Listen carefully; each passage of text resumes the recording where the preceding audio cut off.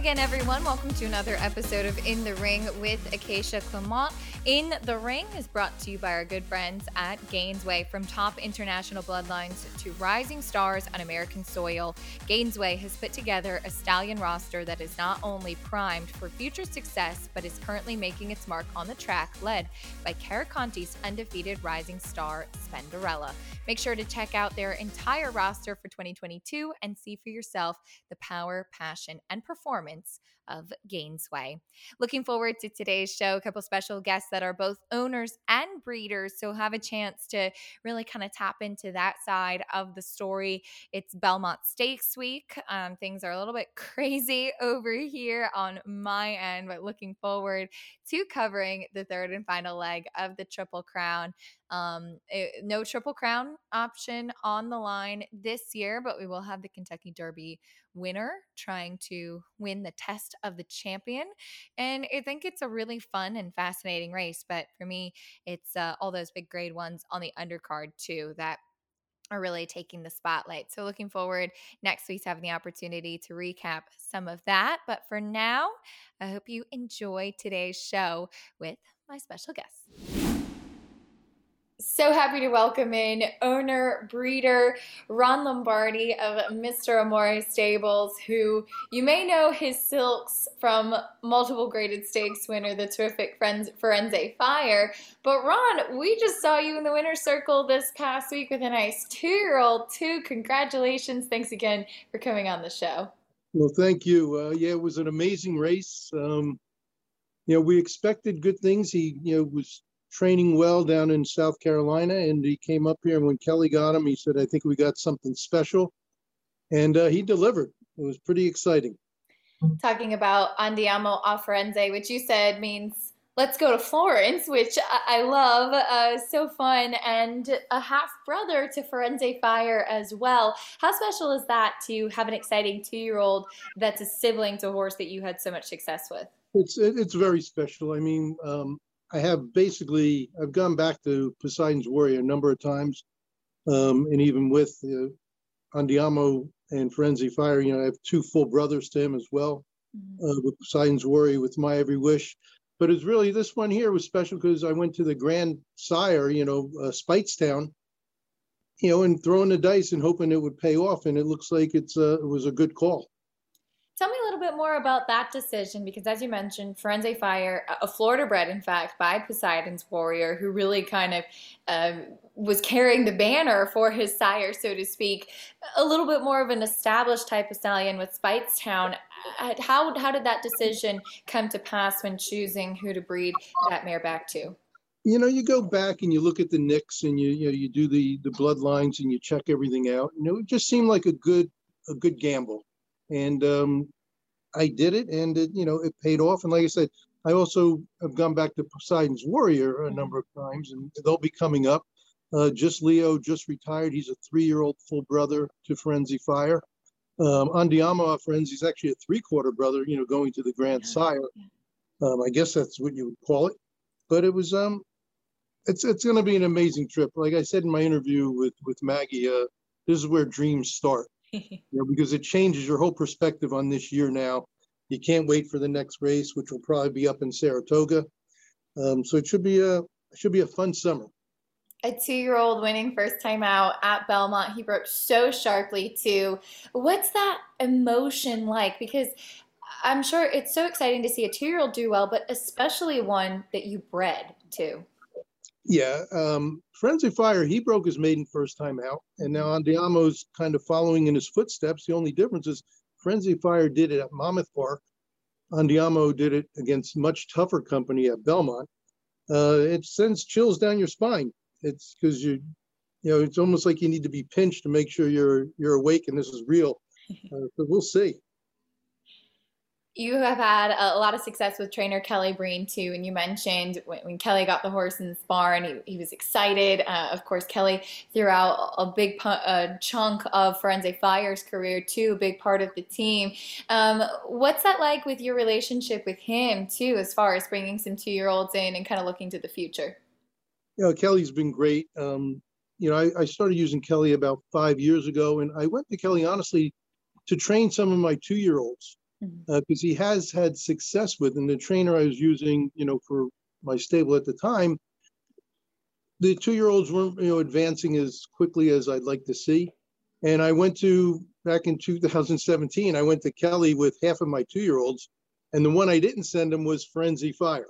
So, you never know. You can't figure these things out. But he's done a real good job with the whole stable. I have about 21 runners right now, a bunch of 2-year-olds coming up, and some good ones. So we'll see. Take me back a little bit through Firenze Fire, a horse that we got to know quite well in the New York circuit too, who just showed up every single time. Just such a tough horse, such a cool horse. I mean, did you ever dream of being on a ride with a horse like that? No, honestly, I've been in the business now about 15 years. And when I started out, I bought a horse at auction out of Dina Springs, Miss Short Pockets. And she had some shins, so she couldn't run. I was dying to race. I just said, "Oh man, I have to do something." So I decided I went to claim a horse, and my first claim was a Rapoli horse by the name of Snare. Actually broke down in the race, so I wasn't off to a good start. Yeah. And then I went and did another claim a week later, American Border, and she went out and she won my first race ever. I won. She came up the rail. It was just an amazing thing, and 3 months later, she won a grade 3, and on and on. And then having Frenzy Fire was just like, it's icing on the cake. It's something that you dream of. You don't know if it'll ever happen again to get a horse like that. Mm-hmm. But knock on wood, I think hopefully I may have something here. It's very, very, very, very exciting, and I'm really looking forward to this year ahead. And of course, Ron, I have to ask you about what we saw happen in the Forego with Firenze Fire. He had been a couple of years ago. I remember he was being savaged and then turned things around and was the savager. So he's got a little bit of attitude on the racetrack, huh? Yeah, well, I guess it was 2019. I think it was 18 or 19 when he got savaged by She Told Me Where to Go, I believe was the name, or something like that. And then I guess he learned from that, and it was. I wish there was a video on me, because I can't imagine what my facial expression looked like. I was right next to Kelly, and it happened. We're like, "Oh my God, what is he doing?" Because I truly believe he would have won that race against Yopan. And he's had a number of great stake wins, but he's had a number of great stake place seconds. Mm-hmm. Imperial Hint, Yopan. It just things where he just. If he had another foot over 3 races, he'd have 3 more grade 1s. So it was exciting. And honestly, it made him a rock star. It did. Everybody loved him because of longevity. I mean, he raced for 5 years. And, I started accumulating broodmares for him because I was going to breed him myself. Mm-hmm. But Japan came in and they made an offer that was really too good to pass up. Mm-hmm. So I went with that, and now I have a bunch of broodmares, and I just retired Just Leo, and I'm going to try and shock the racing world and see what he can produce. I like it. And you mentioned you started out in claiming, wanting to have a piece of that action, wanting to race. How did you get into the breeding side? Because Firenze Fire, a horse you bred as well. It's it was really just by accident. I retired some horses. What am I going to do? Had no place really to put them. So I said, let me try breeding. And my first one was with American Border, and she produced a great filly, Broken Border, beautiful horse. And I had an offer, as a yearling for like $300,000 for it, and I didn't do it. So I just got into the breeding side, and it just grew. You retire horses, and a lot of times there's no place to go. And, just the same thing with My Every Wish. She was a 3-year-old. She had only 2 starts, had 2 seconds. I had to turn her out because she had some knee problems, and she was on the farm for 2 years. And I said, you know what, let me take a shot. And that's where Poseidon Warrior came in, and the rest is history. Where did the love of racing start for you? Oh, that's a long story. When I was little, I spent all my summers in Long Branch, basically right like maybe a mile and a half from Monmouth Park. And back then, I won't give away my age, but back in the 60s, my parents and aunts and uncles, every Saturday, they went to the racetrack. And on Friday nights, I used to get into the car as a 5, 7-year-old, whatever it was, and with my dad and my uncles, and we used to drive to Asbury Park to get the racing form off the train because they needed the handicap Friday night for Saturday. So I was always around it, and it's something that I was probably picking names back then or numbers or whatever, but it was something that was in my blood at an early age, seeing my relatives all go to the track and how excited they were about it. Back then, you couldn't go to the track unless you were 16 or 18 years old. Mm-hmm. So it was a little bit different than today. No racing on Sundays. And honestly, go back, my dad, he actually owned a horse in 1948, 49. He had a heart attack when he was in his 40s, and he used to do manual labor. And they told him that he had to lay off of the manual labor for a little while. So he went out and bought a racehorse, Mackey's Paul. And he and my mom traveled around for a year and a half with the horse. And he won 3 times, Gulfstream, Garden State. The purses back then were, maybe, $1,200, $1,500. But the thing that, a $2 bet is still a $2 bet. Mm-hmm. So the return back then on the $2 bet was a lot better than it is today. Mm-hmm. And so, they were able to have a good time and travel with the horse and, get by. So it was it's been in the family for a long time, horse racing. All my relatives love it. My kids love it. Like I said, we had a house in Long Branch that was my grandfather's, and we left it to the family. So we used to have on weekends, 30 people down at the house. It was just a real fun time. And it's something I'll never forget. You mentioned Andiamo Firenze winning first time out at Belmont makes you excited about the year to come and potentially a race in Saratoga. And there's plenty of opportunity for the 2-year-olds up there at the Spa. What are some of the things that you're hoping to accomplish, maybe with that horse or just in general as an owner breeder in the game? Yeah, well, obviously, you'd like to get into graded company. And so he'll probably run in the Sanford. And pretty much follow the same, track as Frenzy Fire, the Sanford, the Hopeful, and then, hopefully we win the Champagne like Frenzy did. Mm-hmm. That was just when Frenzy Fire won the Grade 1 Champagne. It was just, I watched the video all the time. It was just so much fun. It was really exciting, and hopefully we could follow in his footsteps and see. And I don't know if I'll do the New York circuit again. As far as, if he advances that way, or maybe, move around a little bit. We'll see. When you have one that wins first time out, you can't help but get excited. And of course, I know everybody always dreams of getting onto the Kentucky Derby Trail. And Frenzy Fire, who turned out to be a terrific sprinter at the start, was a horse that was taking you there. Is that something that is kind of at the forefront of your mind, a goal for you, that Triple Crown Trail? Absolutely. A lot of people question me about, putting Frenzy Fire on that trail, because he was more of a sprinter. But I could just say, if you have that opportunity mm-hmm. to go to the Kentucky Derby or get on the Triple Crown Trail, you have to take it, in my mind. It's just something that's so exciting. It's what the sport's all about. And I would do it again in a heartbeat. I hopefully, knock on wood, people always ask me, "Oh, you going to the Derby this year?" I said, that may have been a once in a lifetime event. It's not that easy. There's 30,000 some, the thoroughbreds born every year. 20 make it to the Derby. So it's something that, obviously, it doesn't happen every day. And I really didn't know if it would ever happen again. And I still don't know, but at least it's, I have a bullet in the gun right now. So it's something that I'm keeping my fingers crossed. What are some of the things that you've learned most as far as breeding horses? It's a piece of the game, I think, that maybe just the average fan, average bettor doesn't hear so much about. So what are some of the things that are kind of the key takeaways for you, lessons learned along the way? Well, you look at the bloodlines, you run the NICS reports, and you try and make the best decision you can. You look at the the history of the crossings and everything, but it's kind of like gambling. It's like betting. You could do all your homework just like you try and pick a horse, and you're very good at it. You pick a horse in the second race, you look at everything and you think you nailed it. I got this one. This is a winner, and then a 12-to-1 shot comes in. So you don't know.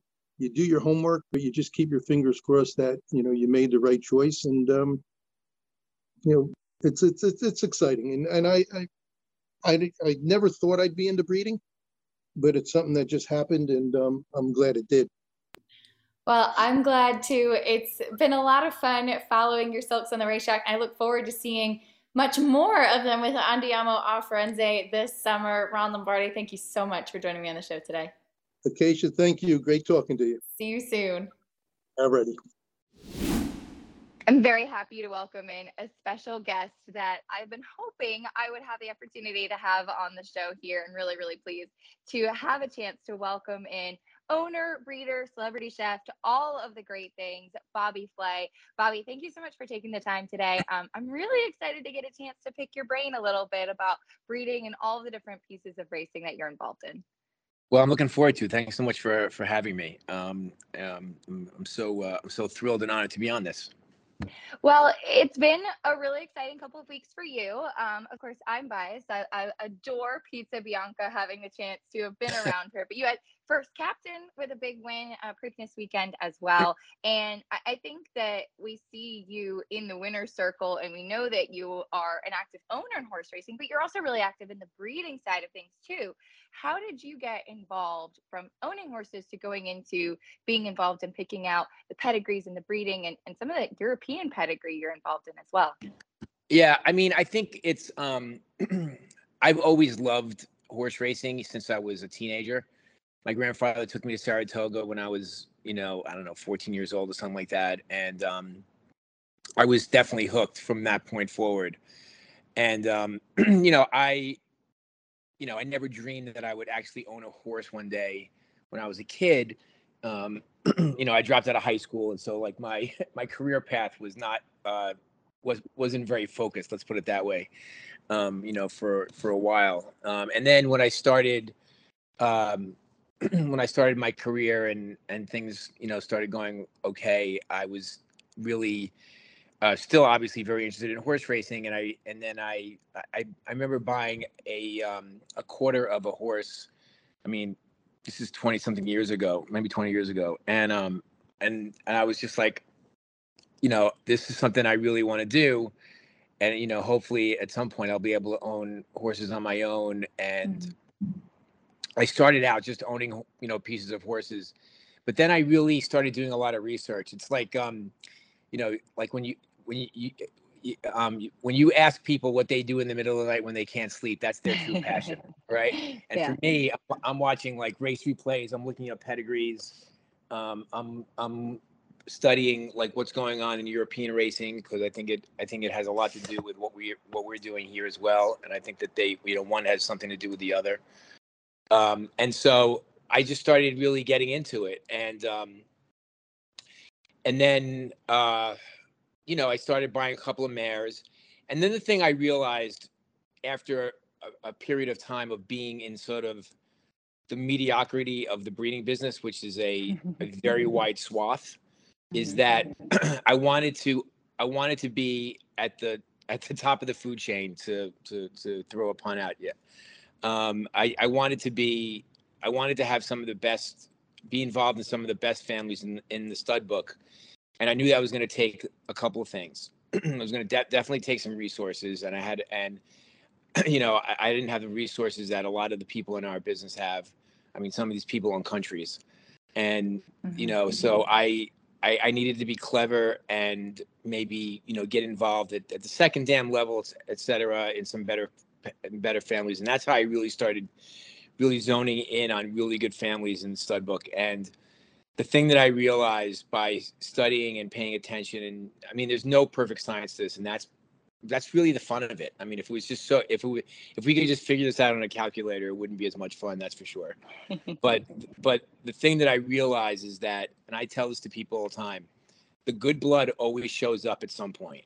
And you don't know exactly when that's going to be, obviously, but I always believe that if there's really good bloodlines, at some point it's going to show up, and you have to be patient. And so you need some resources, you need to be savvy, and you need patience in the breeding business. You need patience in general in the horse business, but even more so in the breeding business, because it literally takes years. I mean, I remember somebody saying to me when I bought my first mare, they're like, this is a 10-year commitment. I was like, what are you talking about? The bottom line is, it really is, because before you know it, you're on year 3 and you have a yearling, and by the time 10 years rolls around, maybe you have a handful of foals, and maybe some have hit, maybe some haven't, but like you really need to be patient when it comes to breeding. And I've enjoyed that part of it. I am not a patient person in the rest of my life. I'm a very impulsive person. I act quickly in my businesses. I make very quick decisions, and I live with them. In the horse racing business, actually, JJ Pletcher, Todd Pletcher's dad, told me once. He said, if you're not patient with these horses, they'll make you be patient, and that's a true story. And so you have to give them time to be good racehorses, and you have to give them time to breed well, and to produce something that might be special one day. Now, Pizza Bianca, I mean, she's the first foal. She comes from a gigantic family. I bought her mom for a lot of money. Actually, she was the most expensive yearling filly in the hemisphere that year. She's a Galileo filly from the Poimois family.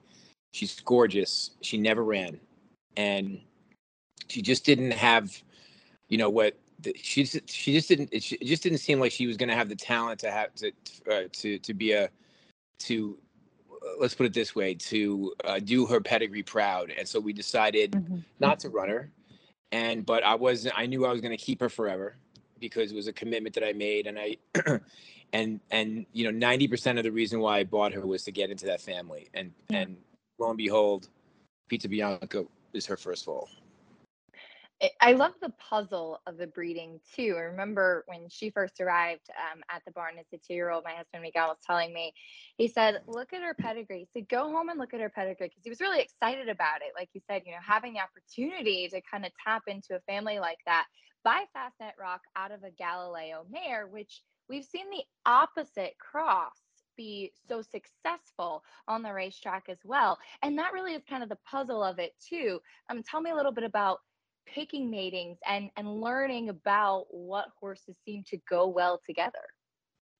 Well, a couple things. That's a great question, and I love the puzzle too. I mean, creating these matings is something that I look forward to every year. It's so much fun. In this case, now you know this business inside out, and you live with somebody who studies this, probably way more than I do. But, and actually, Miguel said to me, "Why didn't you go to Warfront?" This is before Pizza Bianca had run, and I said, "I don't know." I said, first of all, Warfront was in the United States, and at the time, White Hot, who's the dam of Pizza Bianca, was still in Europe. And she's by Galileo, and as you know, Galileo is probably he might be the best sire of all time, period. Incredible. But the problem with him is that every sire over there is by him. And so if you have a Galileo mare, you don't have a lot of options, at the highest level. And so Fastnet Rock is this Australian bred horse who he was a sprinter. For the most part, when he was running. Now that said, he does get horses that go 5 furlongs, and he gets horses that goes 1.5 miles. He's been an amazing sire. And so, but I really thought about his natural speed, and I thought, my mare probably could use a little natural speed. She's a little, she could use a little extra coordination in her balance. And so I thought, Fastnet Rock, might work. And look, the bottom line is, we can take the best guesses, but the bottom line is that they're guesses. And I don't go to unproven. One of the things I don't do is I do not go to unproven sires, especially for, the high quality mares that I have. I'd rather pay more later for a sire that's proven himself than try to be right and guess. And so, Fastnet Rock was one of the most proven sires over in Europe. Coolmore was standing him. He was shuttling between Australia and Ireland. and I just thought it was the right move. I couldn't really, I actually, it actually wasn't a very difficult decision because as I was saying about the Galileo, Yeah. influence over there, there's not a lot of, there's just not a lot of things you can go to besides, besides his progeny. So it was sort of like he was the best one that was left. Well, it worked out. And you've actually won the Breeders' Cup Juvenile Fillies turf before with More Than Real, but Yeah. Vita Bianca was a homebred. Yeah. How special is that winning such an elite race with a horse that you actually bred too? I mean, what's the added weight of that for you? 100 times. Like there's nothing like it. You know, about 6 weeks prior to that, I mean, you remember this because you're very close to this barn, but she broke her maiden at Saratoga, and I said to Christoph and Miguel, I was like, look, I want to go to the Natalma. And they said, well, we could run in a couple of races that are right here in our backyard. I said, I totally get that. I said, but the Natalma is a grade one. And I think that, for what I'm trying to accomplish, which is obviously trying to get her significant black type, it just changes the entire family. So I wanted to go to the Natalma, and because it's a grade one, it's a win and you're in for the Breeders' Cup, and I just thought that she would have a good chance there, and so we waited and we went up there, and Nick Luck was there for NBC, and he said to me, "How important is this race to you?" I said, "You're not going to believe this, but this is the most important race I've ever been involved in." And he's like, "You have to be kidding me." I was like, "No." I said, it's a grade one, it's a win and you're in, and I bred this horse. Like I don't have a big broodmare band. I have a handful of mares, and so for me to be in a race like this with a horse like that, I mean, you don't ever expect it to actually happen. It's like Yeah. it's so hard to win a maiden race. And so when you're in a position like that, so I said to him, this is the most important race I've ever been involved in. She ran second, which is exactly what More Than Real did. She ran second in the Tama, and then we went to the Breeders' Cup. Now I had to convince your father-in-law a little bit I know. that he doesn't like to travel. So Mhm. I had to say to him, like, come on, like grab your suntan lotion and let's go to Del Mar. I mean, look, if he didn't really want to go, obviously I would have said, of course, but this was just a matter of, we knew the horse was sound. We knew she was talented. I guess the question mark was, can she run on firm grass, which is what Del Mar would be, because her first two races there was some cut in the ground, and she's actually not the best mover in the morning. So Christoph was saying, I don't even know if she's gonna like the firm grass, and I said, you know what, we're not, how often are you in a position like this? We don't know. Let's let her prove it to us. And around the far turn at the Breeders' Cup, she was dead last, and it's a very short stretch. And I literally thought to myself at that moment, well, at least I'm having a fun weekend. I have all my friends and my family here. It's Breeders' Cup weekend. The horse race is one thing, but we're having a great time. I mean, I literally had that flash thought, and then literally 2 seconds later, she was at the 8th pole challenging for the lead. I mean, it was one of the, I have to say, it was one of the great rides I've ever seen in horse racing. And obviously, I'm I'm a homer when it comes to that, but I could not believe, the ride that he gave her, but obviously she had the engine to do it. Jose Ortiz, absolutely spectacular on that weekend. It was so exciting. And like I said, she's a homebred, was so special for you. And you mentioned a small broodmare band, but one mare that I wanted to ask you about in particular is Dame Dorothy, because I know that she was really special to you, named after your mom. Mm-hmm. And yet her production in the sales ring, on the track as well, she's turned out to be a highly sought after broodmare in particular. How special is that to see for you, especially, like I said, given it that it's a mare that was named after your mom? Yeah, I mean, my mom was still alive when she was running. So my mom passed away about 3 years ago. Yeah, 3 years ago. And you know, it was um, it was great to see my mom be so, exhilarated about her namesake. She would like Yeah. walk through Belmont after she won a race, and my mother would be like, "I'm the real Dame Dorothy," like telling people in the crowd, you know. And and so yes, and she was very fast. I mean, you know, I talk to Todd about her every once in a while. He's like, she was the fastest horses. She had the most speed of any horse you ever had.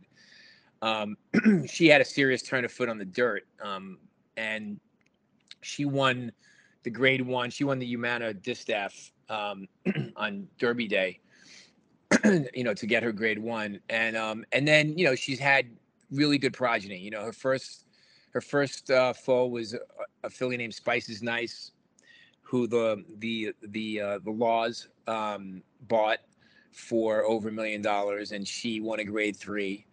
You know, she's you know, and then she, you know, we sold her Uncle Mo for $1.6 million at the Saratoga sales last year. I mean, she has really good really good foals. I mean, this they look athletic.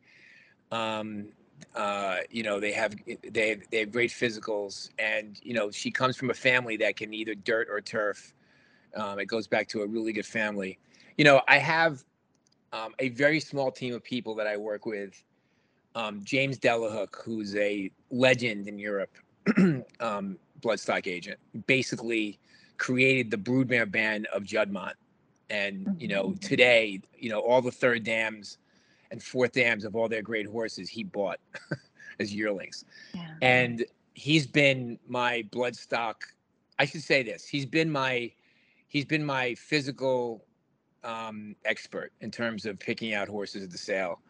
And you know, he buys a certain kind of horse, and he buys horses that he knows that I'm going to keep for basically their entire life.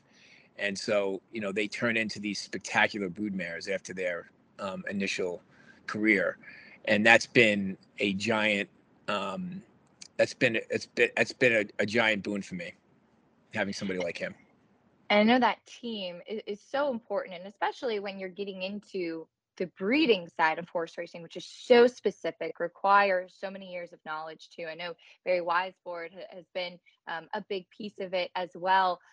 Will you tell me a little bit about putting the team together and maybe some of the challenges for you in learning, I guess, learning what you didn't know when getting involved in this? So Barry Weisbord is one of my best friends. He is you know, he's the publisher and the founder of the Thoroughbred Daily News. And the thing about Barry, if you know Barry at all, like Barry is like, he's a very outspoken proponent of the game, but it's always because he wants it to be better. Yeah. And, you know, he has a lot of insight in lots of things. One of the things his insight for me that has been so special is his knowledge of pedigrees. You know, we call him the Warren Buffett of pedigrees. I mean, he really knows pedigrees on a worldwide basis, almost like no one. I mean, it's really incredible. And so, you know, um, having Barry, you know, on my team. And when I say my team, I just so you know, he does it. It's not even a financial. It's not a financial relationship. Barry does it because he thinks if I have a good experience, it's going to be good for the game and at large. And he, you know, he's looking at the bigger view. And you know, he wants me to have a good experience, and he thinks that if I have a good experience, it's going to be, you know, it will get more attention for the game, et cetera. It's really, it's a very big picture view that he has, and I really appreciate all of his insight. So basically, it's Barry is like, you know, the person who I run pedigrees by, and James is my sort of, you know, my physical expert, and that's it. I mean, that's the whole thing. And and you know, we keep it really simple. We don't buy a lot of things. Whatever we buy is always going to be, you know, very high quality, and those things are hard to buy, as you know. And so, you know, but sometimes we're in a position that we're not expecting, and it works out, and that's you know, that's part of the, you know, being a little bit savvy and clever, as opposed to just swinging away. You know, that I think is important. Well, I know next next chapter for you will be a trip to Royal Ascot with Pizza Bianca. And I heard you say after she won the Hilltop that a big piece of being involved in racing for you is the experiences. And horses really give you the world. They truly do. Will you tell me a little bit about that and why that's such an important piece of the game for you? Well, some people like to collect things and toys. I like to collect experiences. Like, meaning like that's the way I like to spend my free time. I mean, I work like everybody else. We all work really, really hard. But this is the business that you live in. I live in this business a percentage of my time, probably more than I should, but I love it so much, and the rest of my life is my work life, which is it's significant hours and time, and I'm not complaining about it. I've had a really nice career that I love, but in my off time, in my free time, actually my daughter Sophie was like making fun of me the other day because I had shot a bunch of television. I shot 2.5 straight months of television in March and April.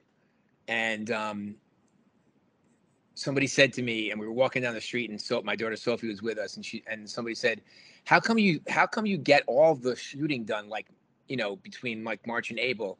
And before I could say anything, Sophie's like, because he knows like the major racing season is coming up. He wants everything out of the way. And she's not wrong. She's not wrong. I love it. So like, getting back to your question about experiences, yes, absolutely. There are certain experiences that I love about horse racing. One of my favorites is to, get up in the morning in Saratoga and just go to the barn and bother your husband and your father-in-law and just hang out and have a cup of coffee and watch the horses gallop around the track. I mean, it's like, unless you actually do it, like when you tell somebody that, they don't really understand exactly what you're talking about, but it's something that I'm like a little kid in the morning, and like my eyes open up at 5:30 in the morning, and like, I can't wait to get out there. Royal Ascot is something, frankly, I think is probably the best racing experience maybe in the world. Yeah. I mean, it's like, it's so like the hospitality is so incredibly high end and well thought out and organized, and the whole place is just so beautiful. I mean, you have the royal family that sort of trotting around there every single day of the races, including the Queen, and people are in top hat and tails in the royal enclosure, and the ladies are in their finest, etc. I mean, it's just it's what I sort of miss about racing in the United States, which is the formality of it. When I go to the racetrack, I'm in a suit. Like I respect the game, and I don't expect everybody to feel that way, but that's the way I want to experience it, And so yeah, so it's the experiences. And when you have a horse like Pizza Bianca, again, she's like my horse of a lifetime at this point. It's like she's taking us to, we're getting on a plane and going to England. I mean, it's no small feat, and it takes a lot of effort. And there's going to be, a dozen of us sitting at Royal Ascot, and we have no idea how well she's going to run. We hope she runs well. We expect her to be in the mix, but the bottom line is we're going to have a great time, and it's because of her. When you first started in the game, did you ever think you'd be in this position? No chance. I mean, and also, look, I know that this is a moment in time, and it's not always going to feel this good. And so I appreciate every second of it. And, because as James Delahook says to me, most of the horses are slow. He says there's a lot of slow out there, and he's right. I don't know if there's a lot of slow out there, or if there's just a few of them that are just faster than the rest. They all seem to be pretty fast to me. But it's really hard finding one to, that just kind of is a little bit better than the rest of them. And when you do find them, it's incredibly exciting. And you hold your breath. I just got chills after that. And I love it. Bobby, wishing you all the best. Can't say thank you enough. It was so fun. And I feel like we just scratched the surface too, but it was really, really fun getting a chance to pick your brain a bit. And of course, cheering on Pizza Bianca with all my heart, but looking forward to seeing your silks many times in the winner's circle throughout this next year. All right. Well, Acacia, thank you so much. I always appreciate your support, and I'll see you at the barn. All righty. And that'll do it for another episode of In the Ring. A big thank you to Bobby Flay and Ron Lombardi. Really had a chance, enjoyed having a chance to pick their brains a little bit and talk about some of the stories and some of the experiences that they've had within the game of horse racing. Hope you have the opportunity to follow their horses on the racetrack this year. And I hope you tune in to the Belmont Stakes this weekend. I'll be there running around Belmont Park, but if you come out to the racetrack for the day, please stop and say hello. As always, if you have any interesting topics you'd love to hear more about as far as pedigrees, sales, breeding does go, please feel free to send me a message. Please share this podcast with anybody that you think would enjoy it. And I'll see you next time on In the Ring.